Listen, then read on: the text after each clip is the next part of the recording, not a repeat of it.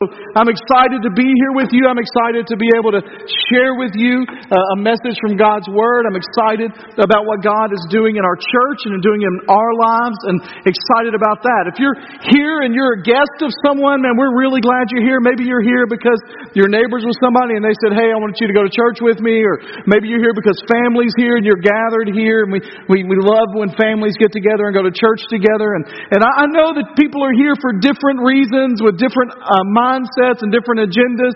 And I'll just say from the outset, my prayer for you today is not that you would celebrate Easter, but that you would experience the power that Easter provides. It's one thing to celebrate Easter. People all over the country are celebrating Easter.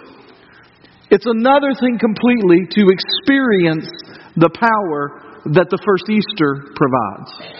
And so today my prayer is that you will experience Easter. Now, before we do that, I want to tell you about something that's coming up, okay? I want to give you, before we kind of dive into our Easter message, I want to give you a preview of something that's going up and ask you to help me with something. If you're here today, especially if you're a guest, I want you to help me with something. Next Sunday, we're going to start a brand new series of messages, and we're calling that series of messages, Can I Ask That? It's a simple idea behind a message series. I'm asking you what messages you would like to hear. And so, particularly if there are questions about things that we believe or things that the Bible teaches, or if you're wondering, hey, does the Bible really say this? Or why do we do this? Or why do we believe that? Or what do you think about? Does the Bible say anything about? Or I've got this situation in my life. These are anonymous. You can do this without us knowing who you are or what you're asking. You're more than welcome to sign your name. But at the end of each row, there are a couple of places where it has just these small cards that say, can I ask that at the top? And when you get that card, I'm asking you to do this for me because kind of for the series to work, I have to have questions to answer, all right? Some of you are like, well, just don't ask anything and we won't have a sermon for 4 weeks, all right?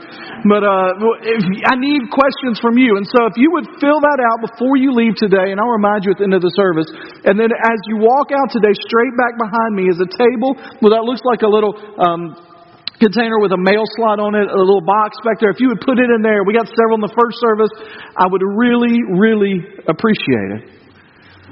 So it's Easter. Let me ask you a quick question. What's your favorite Easter tradition? Now, we're gonna disqualify something from the beginning, not because it's not a good tradition, but because we don't want you to have to feel like you have to say this. We know that everybody's favorite Easter tradition is attending First Baptist Church Goodlettsville and worshiping here. All right, so you don't have to say that out loud. So, what Easter tradition do you love? And it doesn't have to be super spiritual. All right, what's Easter tradition do you love? Dinner, all right, food, all right. So what food is on your Easter menu that you love? What's the food that you look forward to? Some of you like it depends on how long I go, right? Like 45 minutes or so, right? What's on that menu that you're looking forward to today? Mac and cheese. It's an exotic Easter food. It's amazing, all right. Ham, all right. Well, you got jelly beans for dinner. I'm sure Penny's proud of you for that answer, right?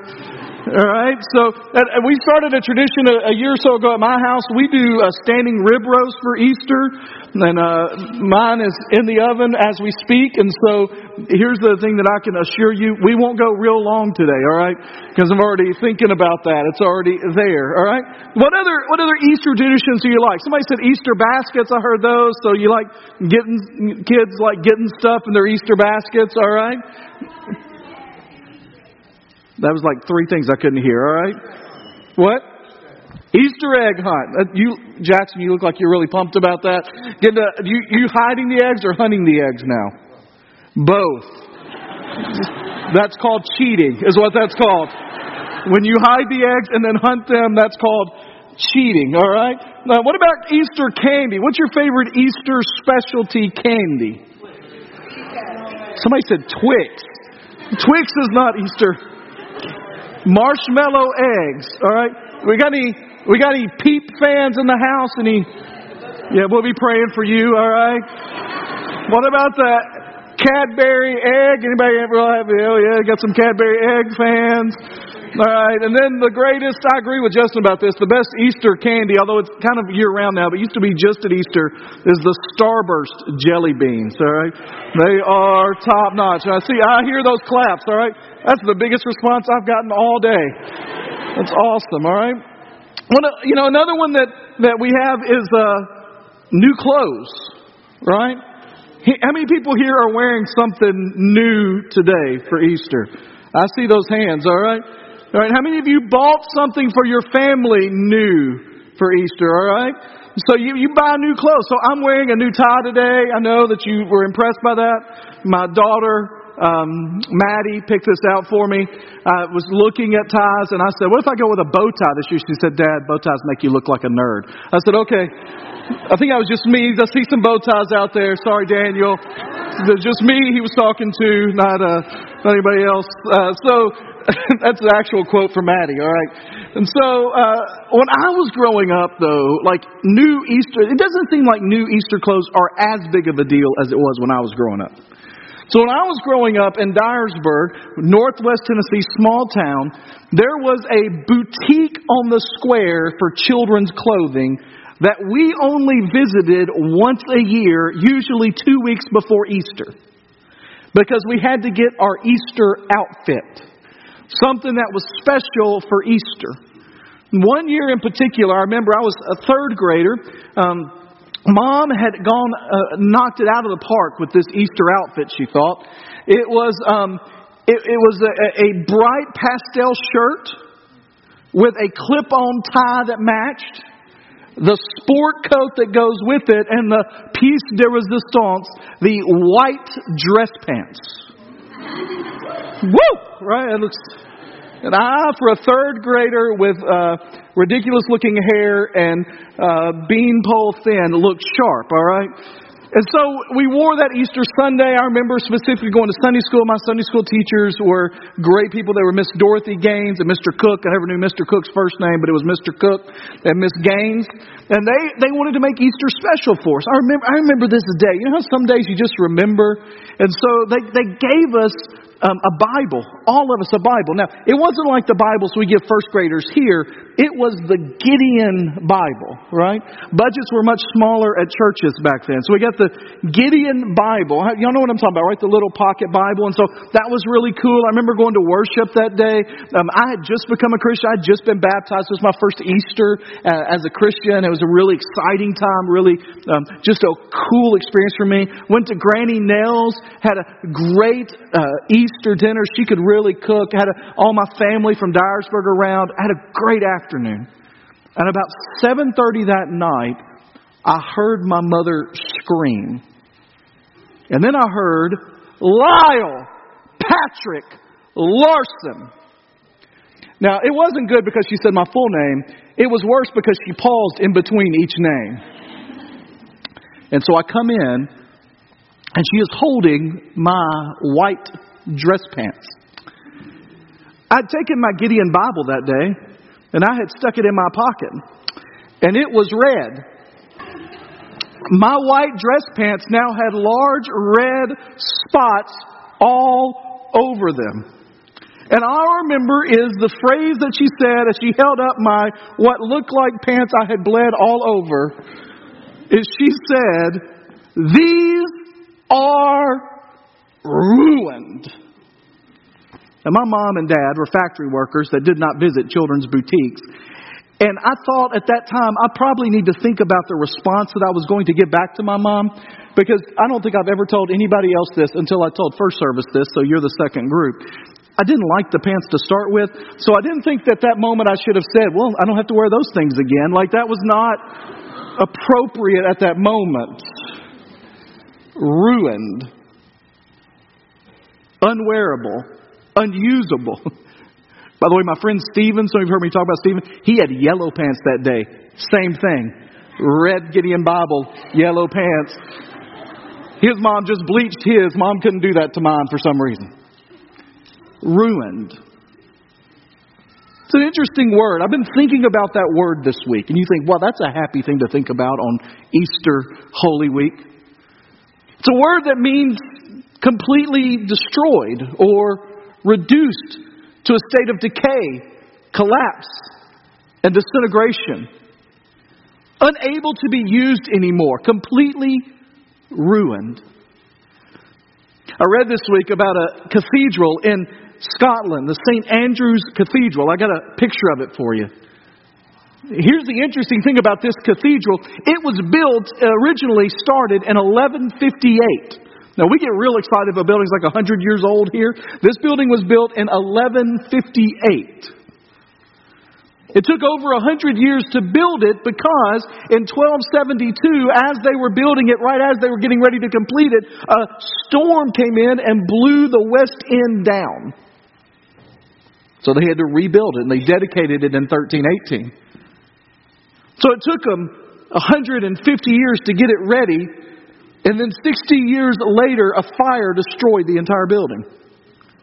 They rebuilt it in 1440, and 100 years later, it was in the midst of a battle, and it was robbed, and everything's taken out of it, and they decided to give up on it completely, and they just abandoned it. And since 1561, it's not been used.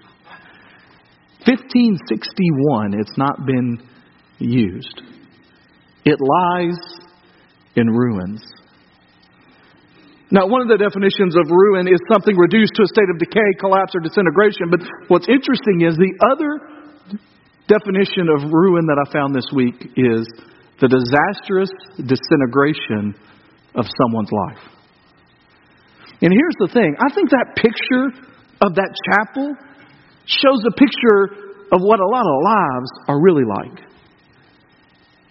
It looks like they're in ruins. And maybe not on the outside, maybe not where people see, but on the inside, where people live, where people think, where people are reminded again and again of their lives. They feel like that whole process of the cathedral. They build it up and then something tears it down again. A storm comes along and tears down what they've built. A fire comes and tears down what they've built.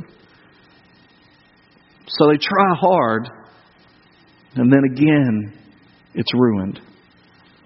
They try to do their finances correctly, and then something hits and they're ruined. They try to make good choices in their life. They try to do the right thing. They try to be a good husband. They try to be the right guy at work. They try to be a good father. They try to be a good person, a good friend, a good son, a good daughter. And then they make foolish choices that hurt that. The students, they think, man, this is the semester. I'm going to make good grades. And then they're like, well, it's too late now. Today, what I want to talk about is why Easter is so important, especially for people who feel like your life is ruined or that you've tried and it's just not going to get back on track. Or you worked hard and that sin just will not go away. You keep thinking you're done with it and it creeps back in and you think I'm ruined. Take your Bibles, turn with me to Mark chapter 14 if you have one. If you don't have a Bible, there's one right in front of you. It'll be from the same version that I'll be reading. Also, most of these passages will be on the screen. And we're going to look at a couple of places in Mark today. We're going to start in Mark chapter 14. Mark is the shortest of the gospel accounts of the life of Jesus. The shortest of the biographies we have in the Bible about Jesus. And in Mark chapter 14, we're towards the end. Mark ends in chapter 16, and we'll get there in a few minutes. And so we're almost at the end of Mark. And at the end of Mark, as this is kind of coming to a close, these are in the last few hours of the life of Jesus before He's crucified.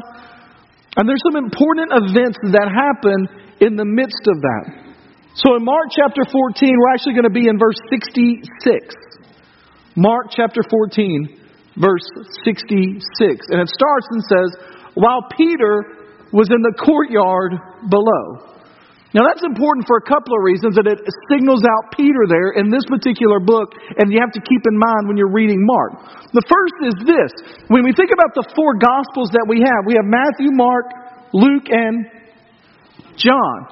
There's no Gospel of Peter, right? There's no Gospel that Peter's name is on. You have Matthew the tax collector, Mark, Luke the doctor who traveled the world with Paul and collected all the information to be able to tell people about Jesus.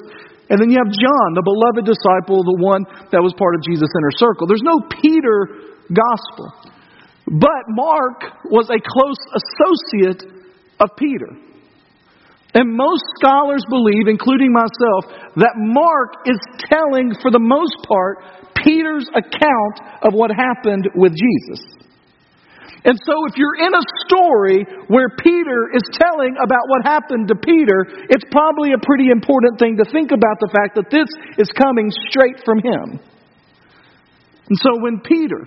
Now, another reason that it's important that it's Peter is because this is not any ordinary follower of Jesus. By the time Jesus was crucified, by the week he comes to be crucified, he has thousands of believers, thousands of followers that are listening to him, watching him, following him. But Peter's not an ordinary one of those people. Peter's been with him from the very beginning. In fact, if you've been around our church for the last few weeks, we've been doing a series called 40 leading up to today. The 40 days leading up to today. And in that series, we've talked about some of the miracles and callings and teachings of Jesus. And Peter is in all of them. Peter was there in that first calling of the disciples when Jesus said, toss your net over the side of the boat and pull it in. Then when he pulls it in, Peter leaves his entire family, his job, everything about he knows to follow Jesus. Peter was there where he fed 5,000 people with just a little bit of bread and fish. Not only was Peter there when he fed the 5,000, Peter was one of the guys handing the food out that the baskets that never ended. Peter was there when Jesus healed the paralyzed man. Peter was there when Jesus rose Lazarus from the dead. Peter was there when Jesus gave sight to the blind. Peter was there when Jesus called demons out of people and rescued them. Peter was there every moment that Jesus taught his life-altering, life-changing behavior. And Peter wasn't just there. He was intimately involved. He was there when Jesus was transfigured on a mountain. Peter was there when Jesus performed miracle after miracle and teaching after teaching. Peter was there. And in the midst of all of that, Peter firmly believed that Jesus was the promised Messiah of God that they had waited on as a nation for hundreds of years.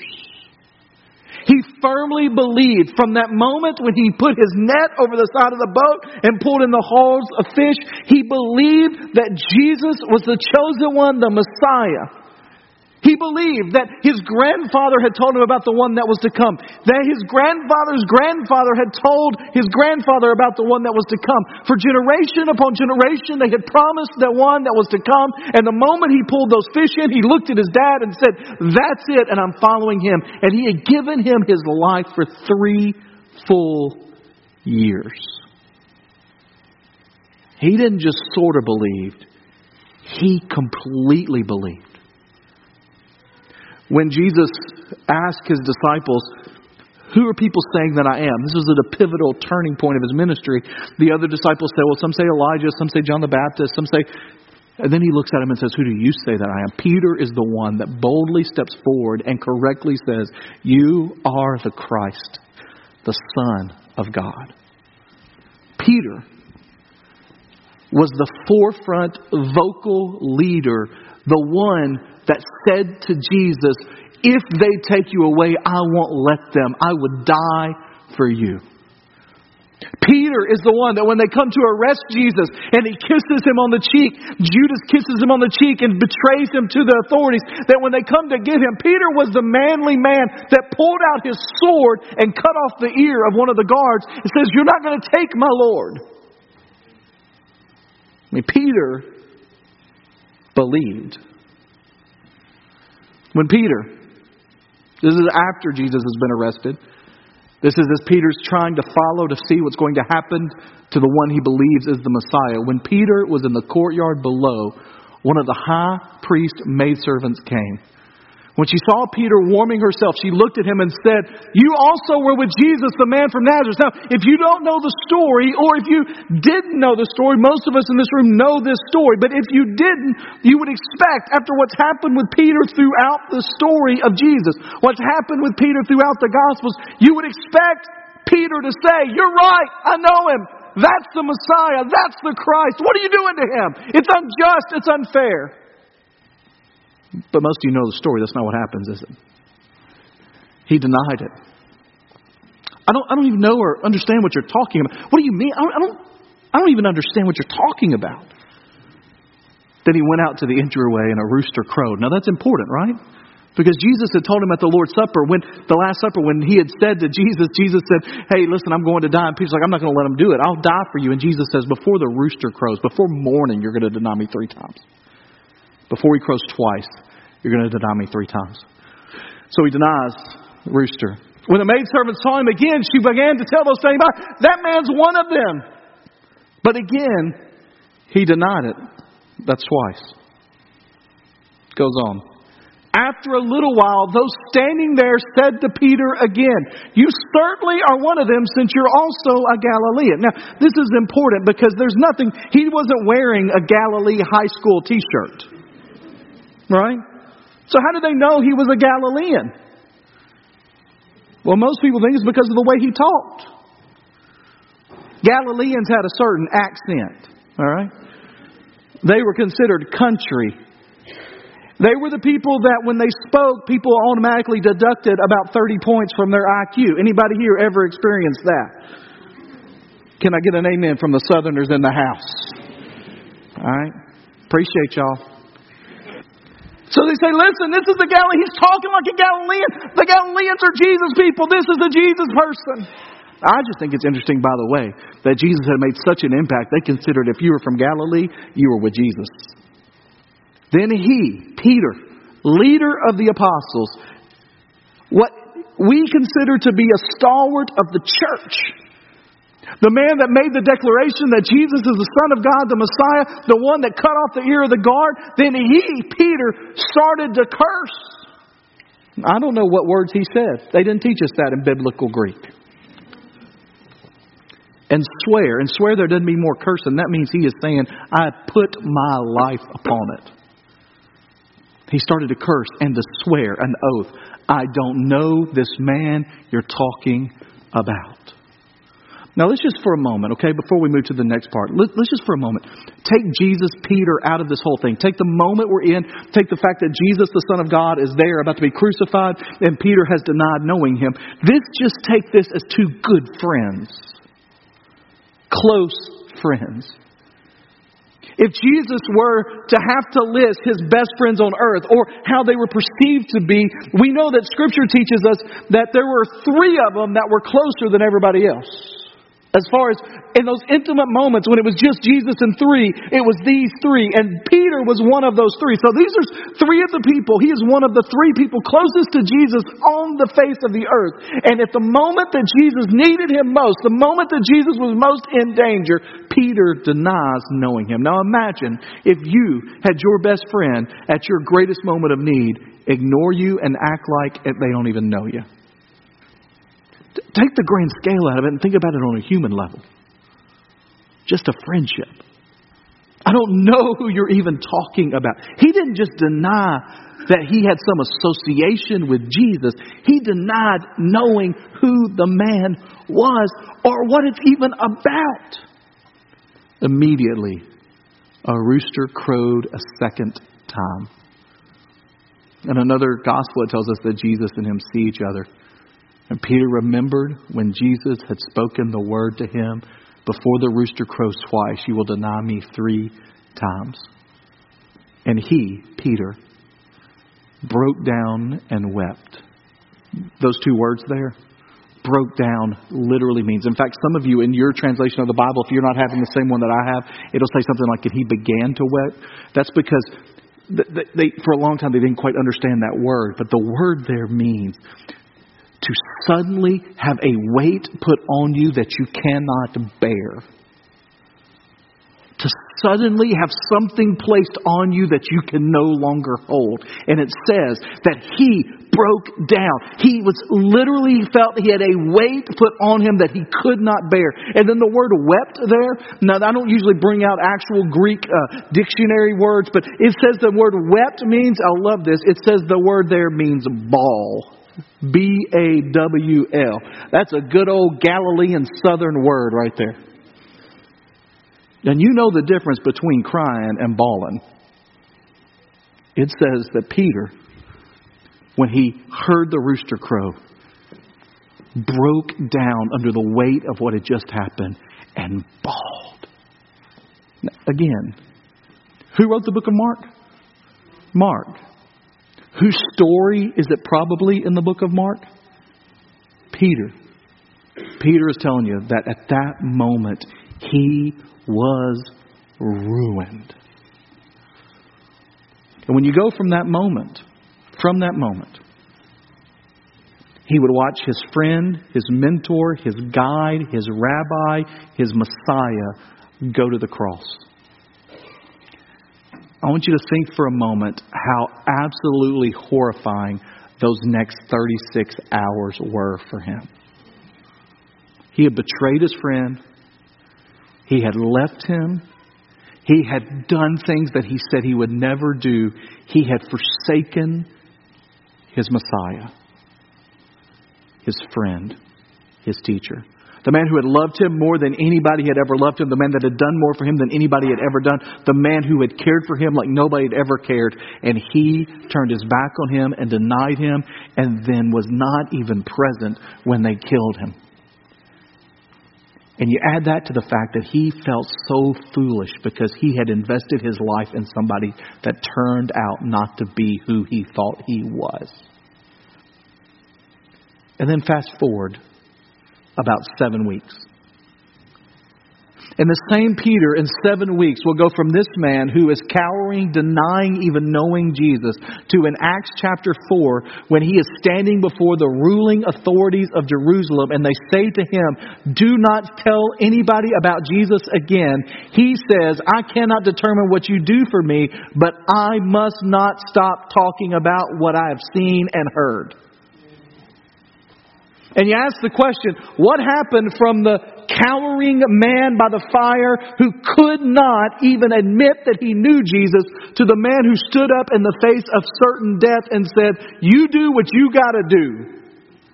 I can't stop denying or talking about Jesus."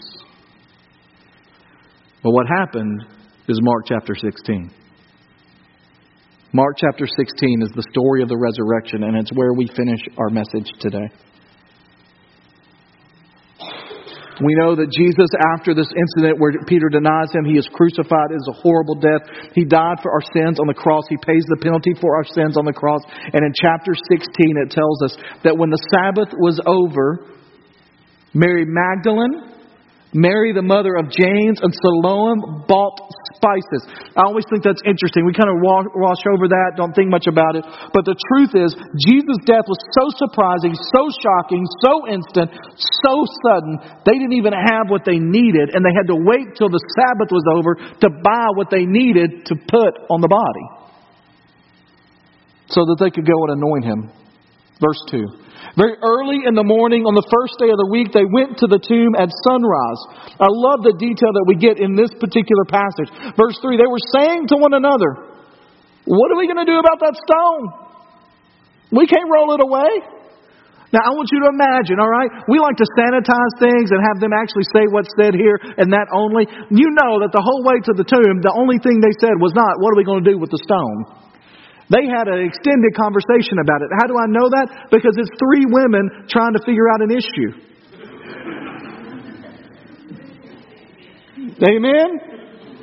So they're not just like, "I wonder what we're going to do with the tomb. What are we going to do with the stone?" Like, they're trying to figure it out. They're trying to come up with plans. They're trying to decide on a course of action. And it says that when they got to the tomb, they noticed that the stone, which was very large, had been rolled away. When they entered the tomb, they saw a young man dressed in a white robe sitting on the right side, and they were alarmed, as you would be too. If you walk into somebody's tomb and there's a live person that's not supposed to be there sitting there, you're going to be a little alarmed. Verse 6. Don't be alarmed, he told them. And then some of the greatest words in the history of the universe. Perhaps the greatest words in the history of the universe. You are looking for Jesus of Nazareth, who was crucified. He has risen. Well, y'all are better at that than the first service. They need to just let that go. That's a good place, right? Even if you're not an amen and Baptist, that's a good place, right? In fact, we're going to do it again, but this time don't just amen, all right? We're going to celebrate. So I want you to celebrate. You were looking for Jesus of Nazareth who was crucified. He has risen.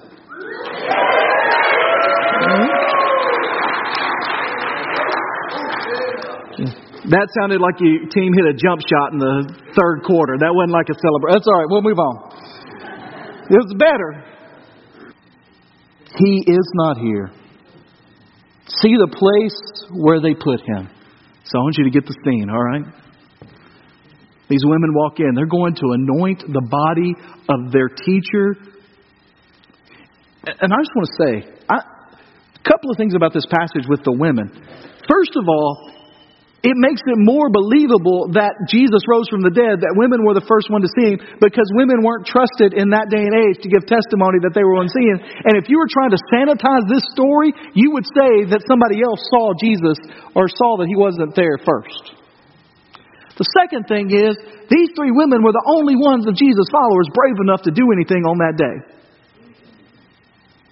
Everybody else was hiding. They get there. What are we going to do with the stone? I don't know. What are you going to do? What do you think, Mary? Well, I don't know. Salome, I can't roll it away. Well, you can't either. What are we going to do? Stone's rolled away. They walk in, guys sitting there on the bench, legs crossed, like, what are y'all up to? Like, y'all looking for Jesus? He ain't here. He's gone. He told you he would be.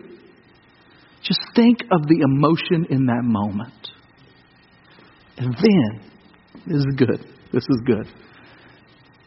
But go, tell his disciples and Peter. Go, tell his disciples and Peter. Now remind ourselves real quickly again. I know we've asked this a couple of times. We have to keep reminding ourselves. Who wrote the book of Mark? Mark. Whose story is it more likely in the book of Mark? Peter. He is going ahead of you to Galilee. You will see him there just as he told you. He told you he's going to do it. Y'all didn't believe him, but he told you he's there. He's coming to meet you. And Peter. What happened? Jesus rose from the grave. And Peter saw it. And Peter knew it. And it wasn't just that Peter saw it and knew it. He makes the point of saying that when Jesus came back from the grave, he personalized his resurrection for Peter. Now, I think part of the reason Peter wanted it in there that way, and I've read other people, so this isn't just my idea. There are other people that believe this too, so I'm going to tell you, I think this is the reason. It's because he intended for us to understand that the resurrection story is not some grand story in the sky. It is a story for you. And what you can do in that passage of Scripture is go and tell the disciples and put your name there. And Lyle. And Steve. And Glenn. And Katie. And Allie. Put your name there, because the point of the resurrection is that Jesus rose from the grave for you and me and the world. But don't get so caught up in the bigness of it that you miss the intimacy of what happened here, because he rose for Peter. The ruined man who had denied him 3 times, he rose for him. And so if you think you have done anything to get yourself too far gone from God, that your life is ruined, you are absolutely wrong. Because he died and rose for you. And all you got to do is believe. Here's the thing. There are a lot of you in this room that are not living in the power of the resurrection that came from that moment. There are a lot of you living in Friday, the forgiveness of your sins, but Jesus didn't come just to forgive your sins. Oh, that's a major part of what he did. And we rightly focus a lot of our attention on that. But he came not only to forgive you of your sins, but to give you the power to live life like nobody else can experience. He gave you the ability to live a life that is unbelievable compared to the rest of the world. Not necessarily easier, not worry-free, but more fulfilling, more important, with more purpose.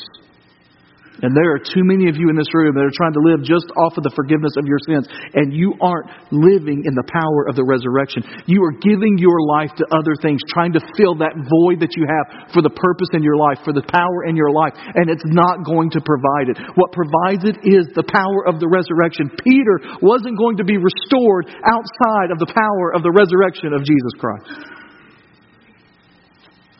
So 3 words to you to get doing in your life. First of all, stop dying. We're all dying physically. Amen. We're getting older. I was having a conversation with Jeff earlier today. He was talking about how bad his knees felt after doing seesaw with Lincoln for 20 minutes, right?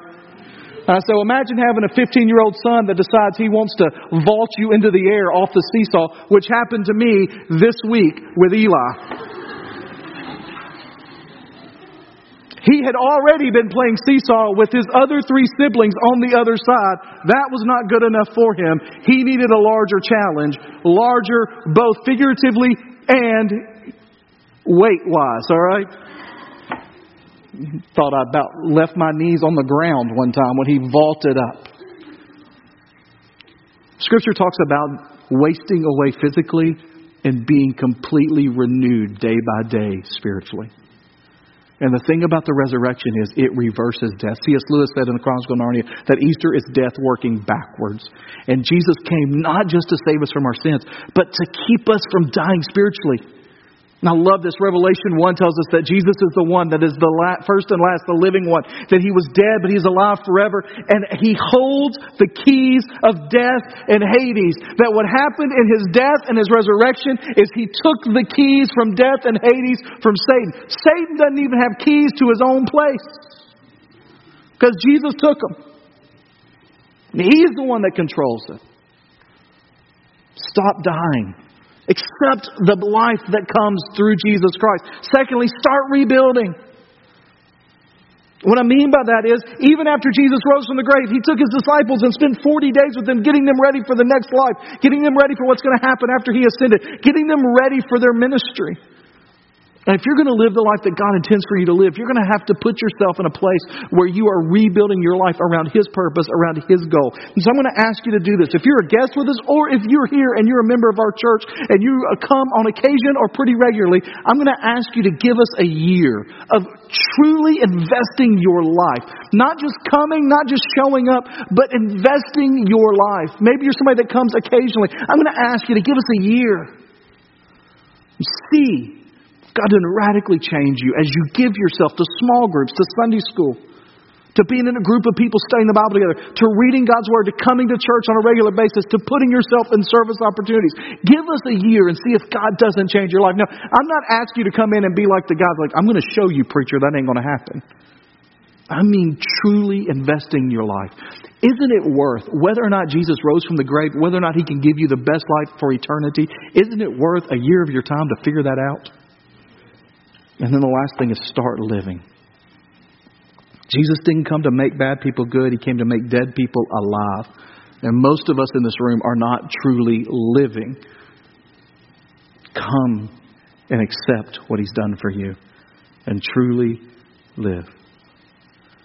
We're going to sing a song in just a minute, and I love the bridge of this song, because it shows us that the resurrection was personal for us. It's our and Peter moment. And it says, by your Spirit I will rise from the ashes of defeat. The resurrected King is resurrecting me. In your name I come alive to declare your victory. The resurrected King is resurrecting me. If you're here today and maybe you've asked God for the forgiveness of your sins, or maybe you've never done that, but you've never stepped over into that place where you are living completely, fully devoted to God, today is the day. There's no better day. Why don't you give your life to Him? Let's pray together.